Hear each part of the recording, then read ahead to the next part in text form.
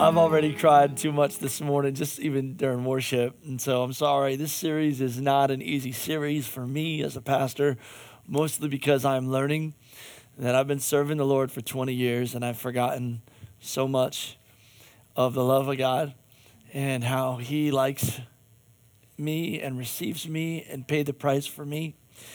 And so this is hard for me, and this series is actually super scattered because I have a hard time unpacking grace or understanding it. I think that it's super messy. I feel like it's not clear, it's not defined, and it often bothers me. What I realize about how important grace is that Paul, John, and Peter opened up 16 different letters in the New Testament, wishing grace to the people of God. He closed at least 12 letters. They closed at least 12 letters, wishing grace to the people. And I guess I've tripped over the idea because I believe that I've understood it as an idea and as a principle. And I think that the hard thing that I'm learning about grace is that it is a person and it has to be experienced. And as I'm experiencing grace again, it is wrecking my life and causing a crazy love for the Lord. And if I was to be completely honest with you, I feel like I've done this whole thing wrong. And it's terrible to say that I feel like I failed because I've missed it. But the idea that I could say that I feel like I failed because I've missed it is the whole reason why I can't say that. Because I realize that there's a part of me, and I think a part in a lot of us, that feel like we're not Christian enough to serve Christ. And that's exactly why God sent his son. Because you'll never be good enough. Jesus had to do it for you. This letter today I'm going to read to you is going to be found in Galatians. I'm pretty much going to go over the whole book of Galatians. The Apostle Paul said in chapter 2, verse 20, he said, I am crucified with Christ. It's not me that lives, but it's Christ now that lives in me. And the life that I live now, I live by faith in the Son of God. And there's a lot of different chapters in the Bible regarding grace. Romans chapter 5, 6, 7, 8. And the whole book of Galatians really zeroes in on Galatians. And so today, my hope is to talk a lot about works and what's wrong in our culture because of it. Does that make sense? With that being said, let's pray. And Lord willing, Jesus, thank you. Help me.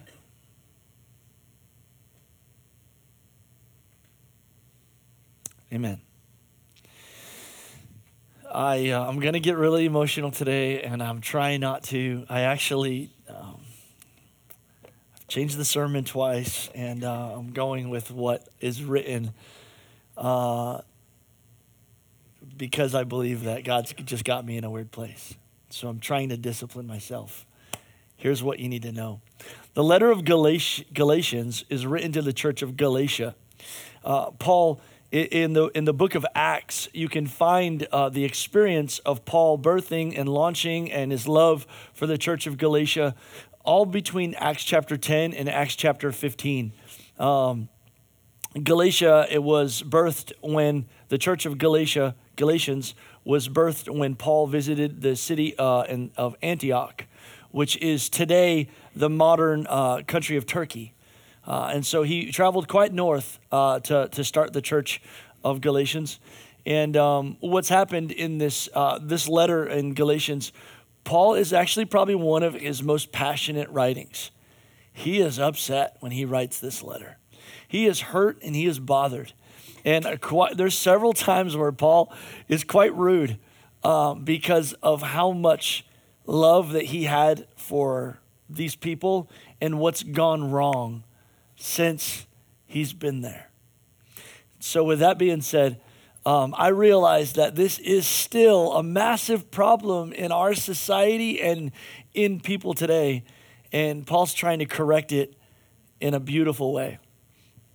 What's happened is Paul, he got saved. He had a crazy encounter with Jesus. He talks about in Galatians chapter 1.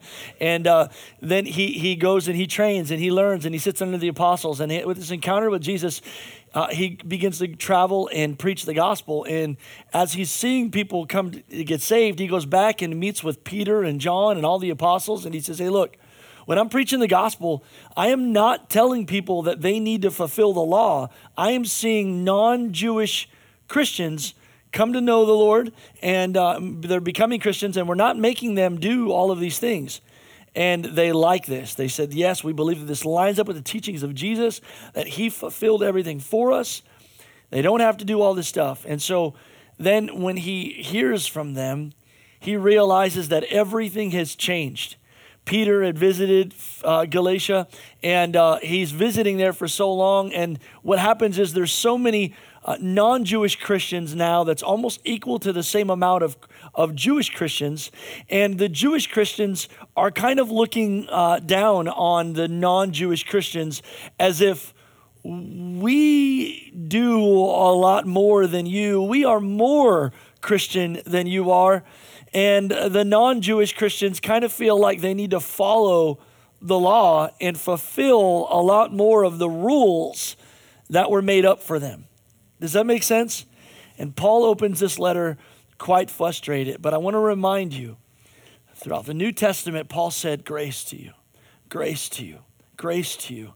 That you be multiplied with grace, multiplied with grace. And if we could define the word grace today, I believe it would be summed up like this. If mercy is that you are not receiving what you do deserve, grace would be the opposite. Grace would be you receiving what you simply don't deserve.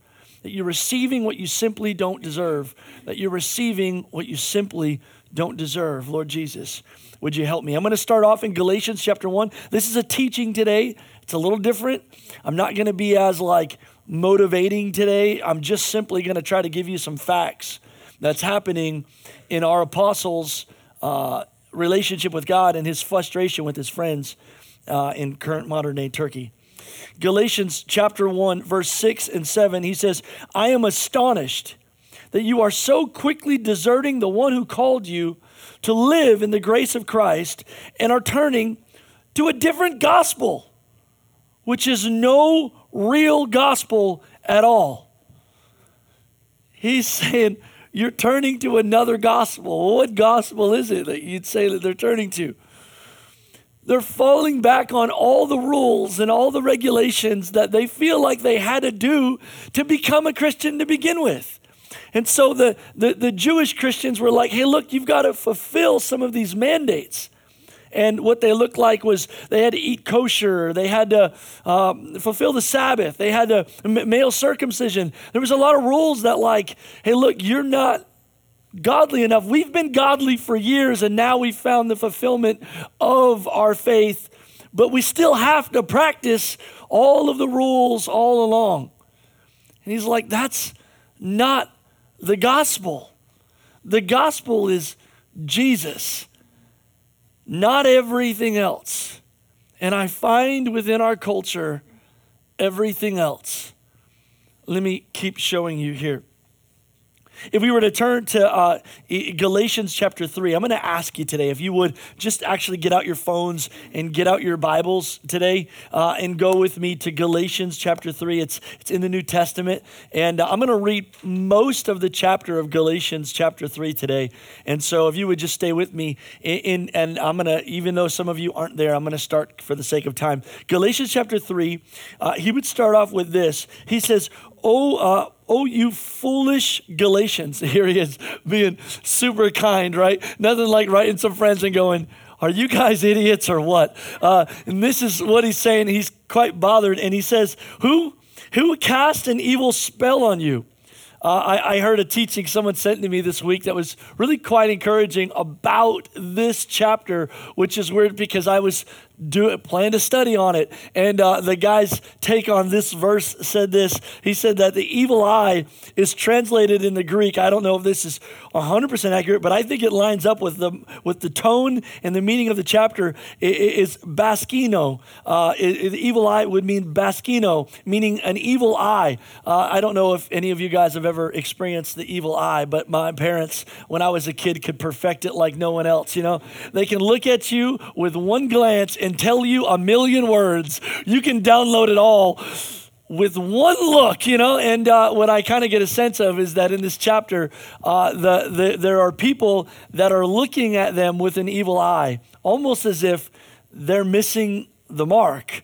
When you see someone stroll up in church, not quite as Christian as you are, and you feel just straight judged. There are some moms that are walking in today and their kids' hair is halfway brushed, and there's several times my kids have made it to church and they didn't have shoes on their feet, but you know what? They made it to church, and you think I'm lying, but I'm telling you. And so there's sometimes where you just feel like people are looking at you like you missed the mark, that you just aren't right there. Who cast an evil spell on you or an evil eye on you for the meaning of Christ's death was made as clear to you as if you saw a picture of his death on the cross. Let me ask you one question. He says, did you receive the Holy Spirit by obeying the law of Moses? Of course you didn't. He's talking almost so condescending, like, of course you didn't.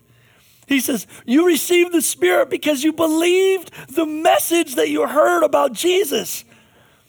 How foolish can you be that after starting your Christian lives in the Spirit, why are you now trying to perfect by your own human effort? And I think about this in relationship to where we are today. There are so many of us that feel so guilty that we are not Christian enough for Christ. You got to know that this is exactly why Jesus went to the cross. Because you can't do it on your own. My first point today is simply this. God's not impressed with your godliness. There are some people here that feel like you've got it all together, and it makes it easier for you to look down on other people who are simply sitting next to you, and they don't sing as loud as you or lift their hands quite as high as you. You want everyone to know, and Jesus talked about this in the Gospels, man, about like, hey, look, when you pray, you don't have to pray like the hypocrites do, praying as loud. Like there are some people here that feel like they can't pray when all praying is talking to God. Is it because we feel like people are looking down on us? Well, Paul is writing here and he's saying like, are you doing this on your own with your own human effort? After receiving Jesus by faith, why are we now trying to become like him on our own? God's not impressed with your godliness. I think about it like this. Dustin said years ago, I mean, it was like years ago, but I always stuck with me. And anytime you quote Dustin, it's probably a bad thing, But he said when God's looking down from heaven, he's not super impressed with us like a worship leader. Like, I'm so good at leading worship, Or like a preacher or a teacher that wrote this great doctrine. God's not looking at it and going, man, that's a good teacher right there. Like, if he's looking down at musicians, he's seen everyone from Beethoven to Bach. I promise, Rachel is not that impressive to him. He may be to all of us, but she, and I think you're fantastic. But we get this in our head that like, we're godly. And when God's looking down from heaven, I feel like God just is proud of all of us. Amen. Like this, Dustin said, that I remember he did a small group once and he made everyone do finger paintings. And he said that God is impressed with us as if this great art that we've designed is as good as a finger painting. Now, what parent didn't see their kid come home from kindergarten with the worst drawing you've ever seen in your life and not go, that's so good right there, isn't it? Like no, it's not. Let me just break it down to you. It's not that impressive, but my kid did it. And that I know, my kids did it. And so, but you see what the God is proud of is you. not what you're doing, but we're trying to do it all in our, this is what the scripture says in Isaiah chapter 64, verse 6. He says, all of us have become like one who is unclean. We've become like one who was unclean, and all of our righteous acts are like filthy rags. This is in the Old Testament. This is not in the New Testament. He's saying everything that you're doing for Christ, all the ceremonial hand washings and all of the not eating this and eating this and all of the things that we're trying to do, it's not making you more godly.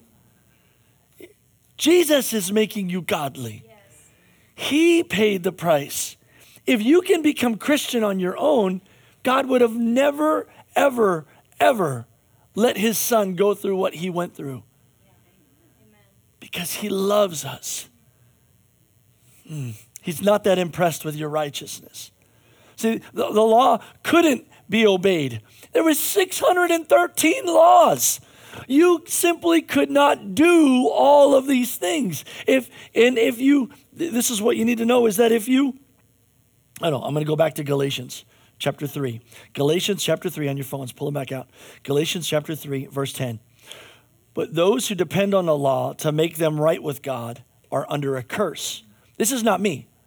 Those who depend on the law to make them right with God are under a curse. For the scripture says, cursed is everyone who does not observe and obey, key word here, all of the commandments that are written in God's book of the law. If you don't obey all of them, you're cursed. Well, that's bad news. Why? Because you broke the law. Listen, you don't have to kill 80 people to be a murderer. You just got to kill one. You don't have to steal 20 things to be a thief. You just got to steal one. You don't have to break 613 or 612 or 600 whatever sins to be a sinner. You just got to break one. And now we've sinned and we're tainted. And there's evil inside of us that's always fighting to try to earn something, earn its way out. And so the way we feel more righteous is by finding someone else who's not righteous. We try to become more Christian by looking down on someone else who's not as Christian. And it's a real awful scenario. Whoever keeps the whole law yet stumbles at least one point is guilty of breaking all of them. We couldn't obey the law. That's why it's there. And so many of us are trying to fulfill something that only Jesus could fulfill for us. This message is about works. It's about understanding that many of you feel like you're not good enough. You'll always live behind that unless you let him love you. Maybe that insecurity rolls over into other relationships in your life. And the beauty of Jesus is when he says, you're good. You're good. You're beautifully and perfectly made. You're everything about you is good. And you can carry all of those insecurities trying to be good enough, trying to earn, trying to achieve, but you'll strive and you'll strive and you'll strive and you'll strive. And at some point, you've got to look God in the eye and say, thank you. First point today is that God's not that impressed with your godliness. The second point is your faith saved you, not your righteousness. And we were to keep reading here in Galatians chapter 3, verse 11. I just read verse 10. I'm going to read it back to you one more time. But those that depend on the law to make them right with God are under a curse. For the scripture says, cursed is everyone who does not observe the law and obey all of the commandments that are written in the book. Verse 11. So it is clear that no one can be made right with God by trying to keep the law. For the scriptures say, it is through faith that a righteous person has life. It's by your faith. It's by your faith. Now, what do you say? Like, some of you are like, dude, I'm not trying to ceremonial hand washings and fulfilling all of the Jewish dinners and festivals and everything. Look, like if you enjoy doing the festivals and it brings you closer to the Lord, then eat them. It's not a mandate, and it doesn't make you more godly because you do them and someone else doesn't. There's nothing wrong with that. Anything you want to do, it's great, but it doesn't make you Christian. Jesus does. And it's important that we understand that because God's not impressed with our godliness. He's impressed with Jesus's. That's why I am crucified with Christ. Nevertheless, not I that live, but Christ that lives in me. And the life that I live now, I live by faith in the Son of God. Let me read this to you here. So it's by faith in Jesus that has saved us, not our own righteousness. There's a story in the book of Acts, chapter verse something. I think it's 17. Anyways, it says this in verse 29. The jailer called for the lights, and he ran into the dungeon and fell down trembling before Paul and Silas. And they brought them out and asked Paul and Silas, who were in prison, "Sir, what must I do to be saved? What must I do to be saved? What must I do to be saved? What must I do to be saved?"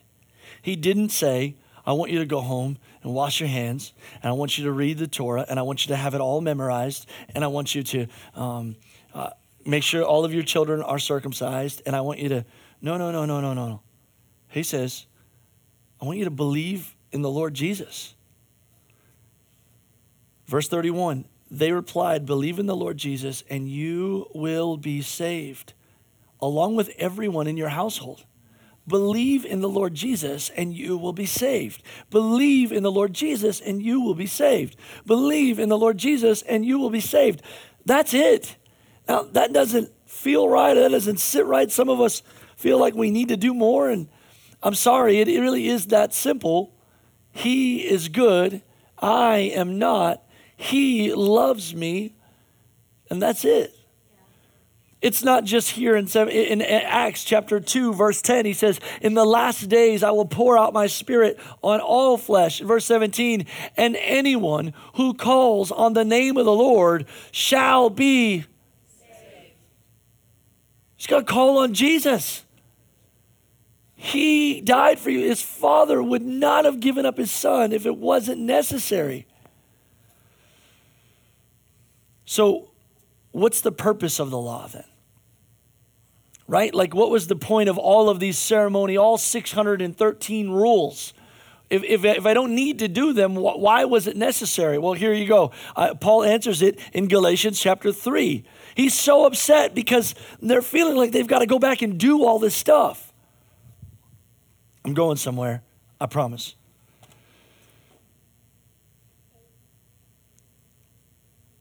Verse 19, what purpose then does the law serve? Verse 24, he said this, "Let me put it to you another way. The law was our guardian until Christ came. It protected us until we could be made right with God through faith. And now that the way of faith has come, we no longer need the law as a guardian." This is a problem because Paul has Jewish Christians and non-Jewish Christians all serving the Lord, and there's a comparison thing going on. Many of us in the society we live in, because of Facebook and Instagram and Twitter, because of everything we see on TV, there's a comparison thing going on where I don't feel Christian enough for Christ because there's a comparison thing going on. Well, that guy's more godly than me. By what standard? What did they do other than believe Jesus? And someone would say, come on, it can't be that simple. What about works? The works will come, I promise. The works will come, I promise. The works will come, I promise. Let me read this. Oh, man. I'm going to read it to you right now anyways. I'm skipping ahead. I found this last week, and it blew me away. Because if I don't need to do anything for Jesus, like I don't have to, I'm not a great Christian because I'm your pastor. God's not any more impressed with me than he is Keith. He's not any more impressed with Keith than he is Dina. He's not any more impressed with Dina than he is Matt. He's impressed with his son Jesus, who stands as an advocate before us. That's it. So I'm reading and I'm like, all my life I've loved works. I've loved paying for my own sin. I feel like I can't talk to God until I'm right with God. I feel like if I've yelled at my kids, I can't talk to God until I apologize to them. I feel like I'm not good enough because I've done so many things wrong that I want to pay for my own sin. And then it makes the cross void and meaningless. And so I found this passage and I thought it was so wonderful. I read some of it to you last week. He says in Ephesians chapter 2, verse 8 through 10, for it is by grace, grace to you, grace to you, grace to you, grace to you. It is by grace that you have been saved through faith. It is not of yourselves. It is a gift of God, not by works, so that no one can boast about it. It's not by anything you've done, so no one can boast about it. You can't read enough or memorize enough or give enough or attend enough or serve enough or you can't do enough to be saved. And then he says this, so it's not by works. And I love it, I love it, I love it. But the very next verse, verse 10 says this, for we are God's handiwork, created in Christ Jesus to do good works. Wait, I don't understand. What the heck is he saying? He's like, look, it's your destiny to do good works. You're going to do good things. But this is the overflow of grace. When you have a good heart, when my wife is so kind to me, I'm like, this is awesome, man. I'll take the trash out now and I want to do more. Kindness draws us to repentance. When we have a clean heart and we sense the kindness of God, we want to do more for him. You were created to do good works, which God prepared long ago. But you don't have to do works to be loved by God. You're loved by God regardless of whether or not you've read your Bible ever. Or you never gone to church before. You're still loved by God. You don't have to tithe to be saved. You don't have to show up on Sunday mornings or serve on the worship team or come to church for 6 hours, which some of you do, and I'm so thankful for. But that's the overflow because he loves me. Not so he'll love me. And some of you may have to do things at work to try to get ahead, but that doesn't apply to Christianity. And so many of us are looking at someone else going, I suck. That person is really good at prayer. They know the Bible. And it's cool. If you want to memorize a chapter or a verse, that's wonderful. But you have to understand, the Jewish kids had to memorize the whole Old Testament. So imagine the jailer coming to Paul and Silas and saying, hey, what must I do to be saved? All right, go home, memorize. Just, start with the Torah, start with the Pentateuch, and go ahead and memorize all that, and then come back to me, and I'll lead you from there.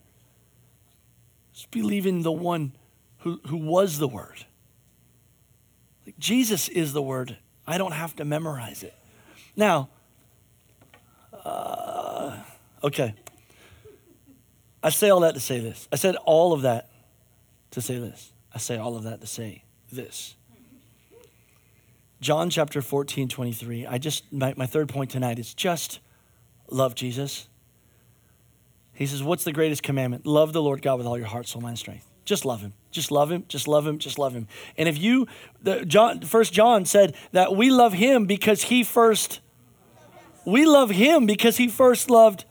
If you let him just like you, even though you're not good enough, or you're not pretty enough, or you're not smart enough, if you let him love you despite all of your insecurities, this is what people do is because we're insecure, we push back in relationships that are good. We'll hurt people that love us because we're hurting. And Jesus says, I know that you're hurting. I know that you're not right. Just let me love you. We love him because he first loved us. John chapter 14 said it this way. Jesus said it this way. Jesus answered him and he said, if anyone loves me, he will keep my word. I used to read this as if it said this. If you love me, then you'll keep my word. And now I see it completely different. It's a love thing. Hey, if you love me, you'll keep my word. Don't worry about it. Love me. It's not. He's not angry at you. He's not, until you do these things, you're not loving me. No, that's not what he's saying. He's saying, if you love me, you'll take care of it. Let's work on enjoying each other. You're not required to pray 3 times a day and facing west or facing any direction. But God desires you. And if you let him love you, you'll understand that prayer is enjoyable. It's fun. It's good. Man, it's the best part of my day when I sit with the Lord and I've got all these things wrong in my life and then I just let him love on me. And now I'm not insecure going into any situation in my life, but I'm as bold as a lion. I'm as confident because I know him who lives in me. Yes. If you love me, you'll obey everything else. Don't worry about it. Some of you are fighting because you don't feel like you read the Bible enough. You definitely don't feel like you pray enough. You definitely aren't as good of a worshiper. You don't give as much. You don't serve as much. God, what is it that you like about me? You know what's funny? One day the doctor handed me this kid and it was covered in just grossness. And it was the greatest, most beautiful, precious thing that I'd ever seen in my entire life. It literally looked like a finger painting. And it was perfect in every way. And I don't know if you understand that's who you are to him. Just let him love you. Does that make sense? Grace to you means you don't deserve it, but I need you to receive it. I'm going to have the worship team come, and I'm going to skip that whole last part, please. I need you to get this because I'm getting it. And it's wrecking me. But the Apostle Paul wrote this letter of Galatians so angry that people felt like they couldn't pray because they didn't pray enough. They couldn't read the Bible because they didn't know how. If you don't know how to pray, that's a better reason to start praying. But you don't. It will come. Let him love you. As we close today, this is what I need you to know. I know that some of you in this room have been hurt by people. People lied to you and they let you down. And some of those things have caused you to misunderstand the gospel and cause you to feel like you're not good enough. But the Father wants you to know that you're perfect. He is absolutely in love with you. And I'm sorry for the rejection, and I'm sorry for the trying to be better, and I'm sorry that because people let you down, you feel like now you need to earn love. But love actually just happens. Someone just takes interest in you, and they wholeheartedly commit and covet to possess all of you, just the way you are, just the way you are, just the way you are. I need you to understand that God loves you.